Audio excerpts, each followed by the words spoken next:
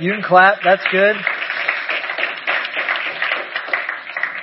You know, as we think about that, and as we kind of transition to Sermon on the Mount here, the transition is really simple. Because we've been listening to Jesus preach to us about what He's called us to do, what we're to be about, and it takes every single one of us to do that. But you know, as I look around and as I think about all that we have been in as a culture, as a nation, as a city, as a world, I want to start with a rhetorical question. You don't have to answer this out loud, but maybe in your mind and your heart is, I just wonder, is anyone tired yet? Is anyone tired? Is anyone kind of, let me say it this way, over it? I think we just all have been in that place. I know we have some of you that are like in the medical field and you're like, yes, I'm very tired. And, you know, if we were to go through each one of our stories, I would guess that all of us are tired for different reasons. But let me push that one question farther. And let me just ask you, not only are you tired, but if you were to be really honest with me, I would ask you this. What are you worried about? What are you anxious about? Maybe you're lonely. We've been separated from so many of the people that mean something to us. Maybe you're lonely. I know some of you that are watching online haven't been with us for months. And we recognize that that's difficult. Maybe you're afraid. Maybe there's fear that's crept in just as you've watched things unravel in the world. And as we kind of play with that and think about all the things that there are to be concerned about, I want to bring you back to the words that Jesus had in Matthew chapter 6, starting in verse 25. So if you have a Bible, you can meet me there. If you're taking notes, I'll have just a couple things for you to write down as we wind things up here. But as we think about where our country is politically, where our world is with this invisible enemy, this virus that has caused a lot of fear, there's a lot of confusion. We don't totally know exactly what's happening. We're praying for, cures and things in that regard. There's a lot that we could be worried about, and that's just on top of whatever's going on in your personal life, which that's not lost on me either, wherever you are. But my question, when I approached this text this week, and as I was thinking about you and thinking about where everything is and all that we've learned through the Sermon on the Mount from Jesus to this point, how do we cut through the noise? How do you cut through the distractions that are literally all around you at all times? A lot of times thanks to this, but also just in life. This is the reality. We are not as we should be. We live in a broken world with broken people, including ourselves. And we need something outside of ourselves to come. And so what we've been looking at is the fact that Jesus is our vision. Jesus is our hope.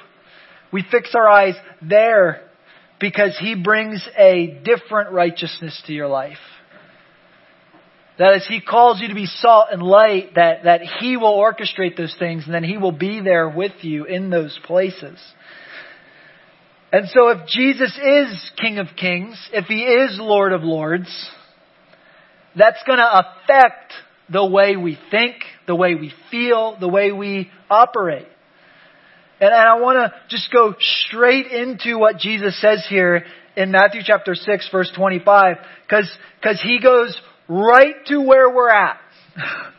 Straight into it. Because here's what He says, starting in verse 25. He says, "Therefore I tell you, do not worry about your life." How we doing, church? Don't worry about your life. Can I just tell you, as your pastor, I have failed. I get an F on that test. Let's talk about the last year. We don't have to go that far. Let's talk about the last 3 months. I have worried about my life. Have you? I've worried about my life in so many different ways. But let's hear Jesus out.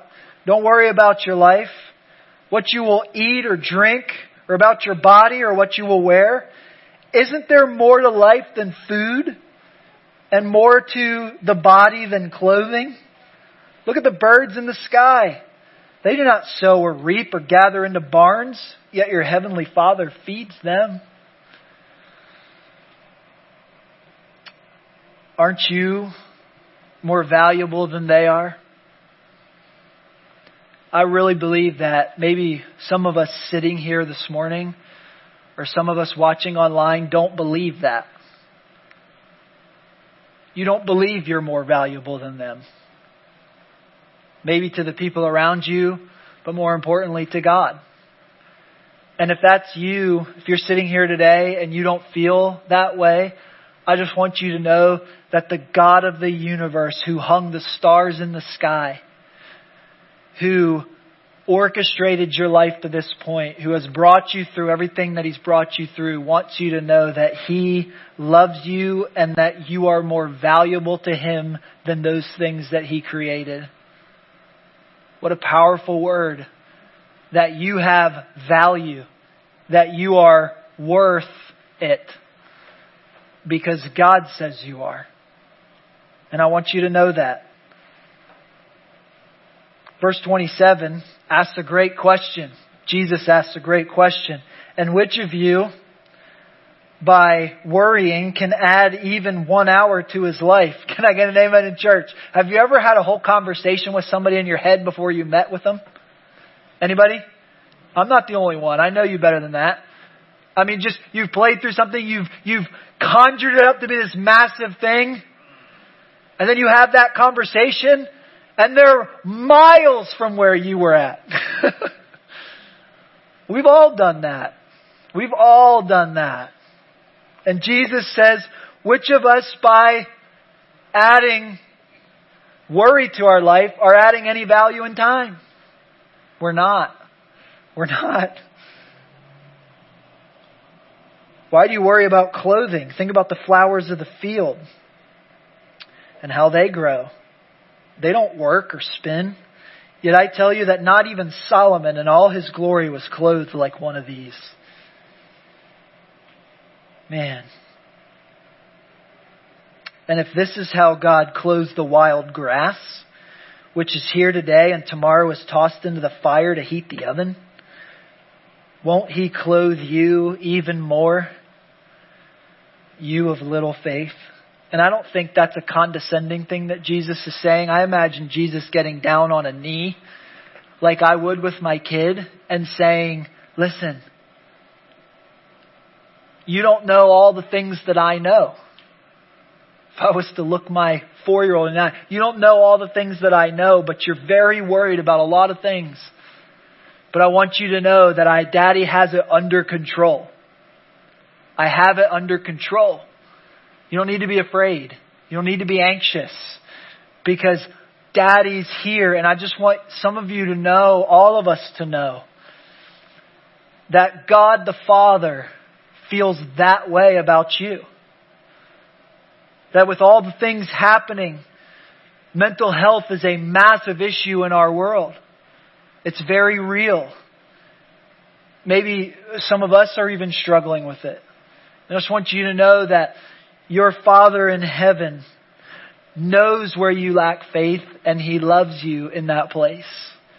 And He'll meet you in that place. Just like He does the flowers of the field. What a powerful moment. And so Jesus continues. He says, so then don't worry, saying, what will we eat, or what will we drink, or what will we wear? For the unconverted pursue these things. And here's this, and your heavenly Father knows that you need them. He knows exactly what you need. And He's making provision for you to be taken care of. But with all of that said, what does Jesus, if He's Lord of your life, and I don't take that for granted. I recognize that maybe today you're watching or you're in the room and you've never surrendered your life to the Lord. You might believe that there's a God, but the Bible says even demons believe that there's a God, that there's a line that has to be crossed where Jesus becomes Lord, where His kingdom is your kingdom. Where you cross that line of faith, where you surrender to the Lordship of Jesus Christ, where He's the one in charge. And so if you're not there, I just want you to know that some 2,000 years ago, Jesus Christ went to the cross on this earth as a man, fully God, fully man, to pay the penalty for your sin and mine. And that the Scripture is very clear that if you will just bow your knee to Jesus, which I get it. That's the most difficult part of the whole thing in our culture and society. But if you will bow the knee, the Scripture says if you will confess with your mouth and believe in your heart that Jesus is Lord and that He has been raised from the dead, you will be saved and your life will never be the same. And I invite you to do that right now. Whether you're in the room or whether you're watching online or you'll watch this later or listen to it on a podcast, wherever you are within the sound of my voice, that's the most important thing you can do. Is to put your life in Christ. Is He calling you to that? But then as He wraps things up here, He really gives us the nuts and bolts of where you and I are at in life. Look at verse 33. It says this, but above all, why don't you lift up your voice and say, above all. Because this is where the rubber meets the road. If you're watching online, maybe you want to type it in just so that you're participating. Because this is where the rubber meets the road. Above all. That's everything else in your life that you're worried about. Because you see, some of the things that we're worried about, we've created. Some of the sins we struggle with, we've surrendered to. And the Bible is clear that you don't have to submit again to a yoke of slavery. Because in Christ, you are free and you can tell your struggles that you have a God who is greater than all of those things. And that there's freedom in Christ. So above all, what? If I'm worried about all these things, and then Jesus Himself is going to look you in the eye and say, above all of those things, do these two things. If you're taking notes, I want you to write these down. He says, above all, I want you to pursue two things. His kingdom and His righteousness. Not yours, not your kingdom, not my kingdom, not your righteousness or your good works or your good name or your fame or your things. His. And see, if you're not a follower of Christ, or maybe even if you are, but you've been wandering, that's going to feel like a hard word. Isn't it? Stop doing the things that you want to do. Nobody likes to hear that. Don't tell me what I can and can't do. But what does Jesus say? Above all, pursue His kingdom and His righteousness. And what's the very next line? And all of these other things will be given to you as well. Why? Because it's a trust factor. Am I going to trust? Are you going to trust in yourself or the Lord?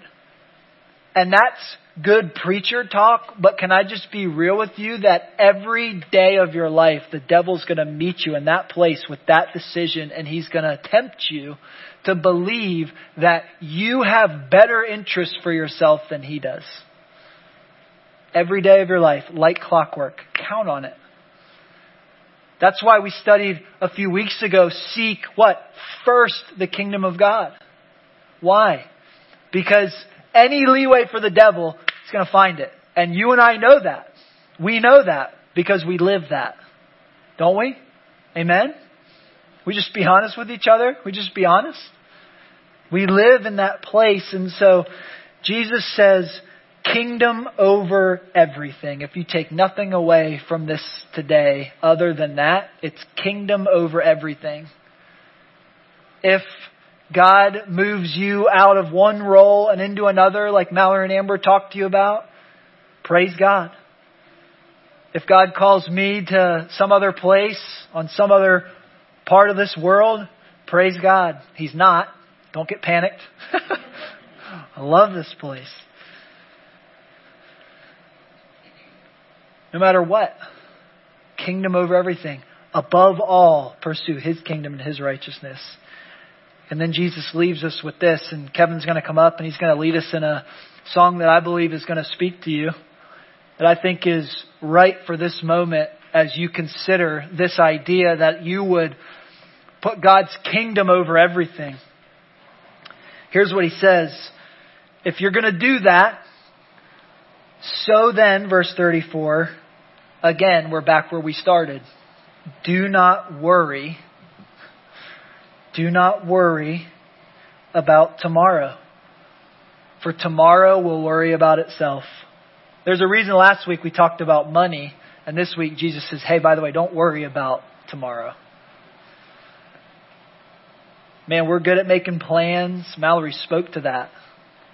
Where we get all the things just right and adjusted and comfortable. And then God drops something on us to mess it all up. Because He loves you. Because He loves you. And He wants you to, above all, pursue His kingdom and His righteousness. What does that look like for you today? Because He says, don't worry about tomorrow. For tomorrow will worry about itself. And by the way, He ends this, today has enough trouble of its own. Can I get an amen in church? Can I get an amen online? Yeah. We live that reality, but the reality that many of us are not living in right now is we've surrendered our mind, we've surrendered our fears to the things that are happening around us instead of fixing our eyes above us on the one who has everything under control. And pursuing above all His kingdom and His righteousness, which by the way are completely free. And this one-way love that comes from God, He loves you in spite of you. You're going to mess all of this up that I just talked about, and He already knows that. But He's a good Father, and He loves you. And so we're going to stand if you're in the room, and we're going to sing this song, I Have Decided to Follow Jesus. He's called you. He's redeemed you. He's saved you. He's clothed you in Christ, the Bible says. And He's sealed you with the Holy Spirit who's living inside of you. You just got to fix your gaze off of you and onto Him. So let's together, church, whether you're online or watching right here in the room, let's together as a church take that step of faith and decide right now, above all, His kingdom and His righteousness. Kingdom over everything. Kevin's going to lead us in this song.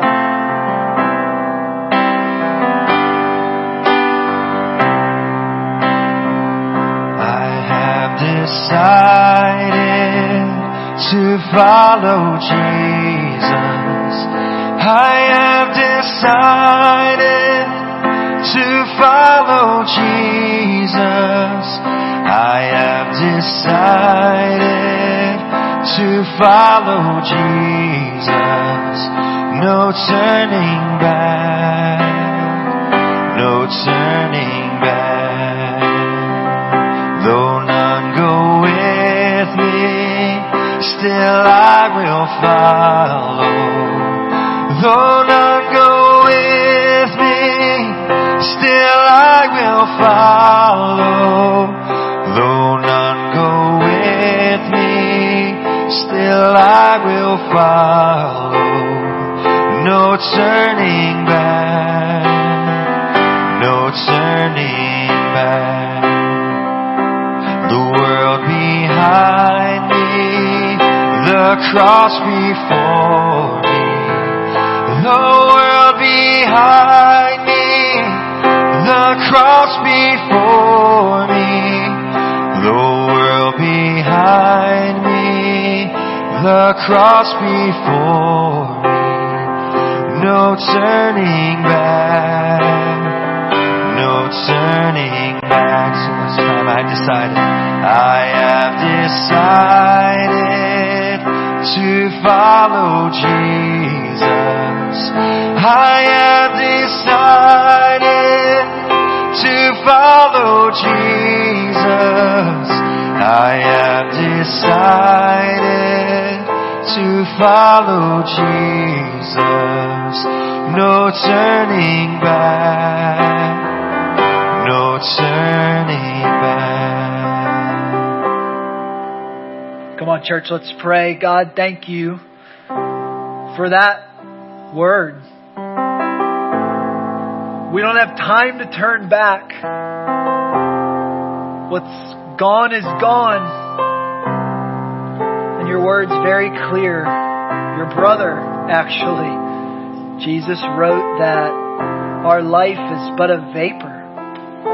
Here for a little while and then gone. And we have lived that sting of death. But praise be to you, because you have tasted that death on our behalf and conquered it so that we might have life, and life to the full. And so, Jesus, we're fixing our eyes right now. We're deciding right now to fix our eyes on you. Holy Spirit, we need your help. We need your power that you've promised, that you would never leave us nor forsake us, that as we go and make disciples, that you'll be with us to the end of the age,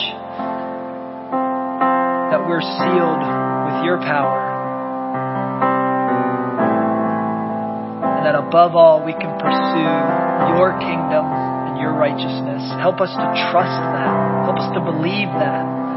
I pray for anyone that does not know you, that might hear this message, that you would draw them to yourself, that you would save them, that they would hear and believe good news today, that you love them and gave yourself for them, that they might have life in you. We're not confused, Lord. We can do nothing apart from you, as your word says. And so I pray right now that you would empower your people. We are one body with many different ministries. But as one body, in all of those ministries, we recognize that above all, we're pursuing your kingdom and your righteousness, and that's actually the best news possible. So we love you, Jesus. We're thankful. And we praise your name, because you're the King of Kings and Lord of Lords. Be with us this week. Give us opportunities to serve our city, to share good news, because we love you. And it's in your name that we pray. Amen.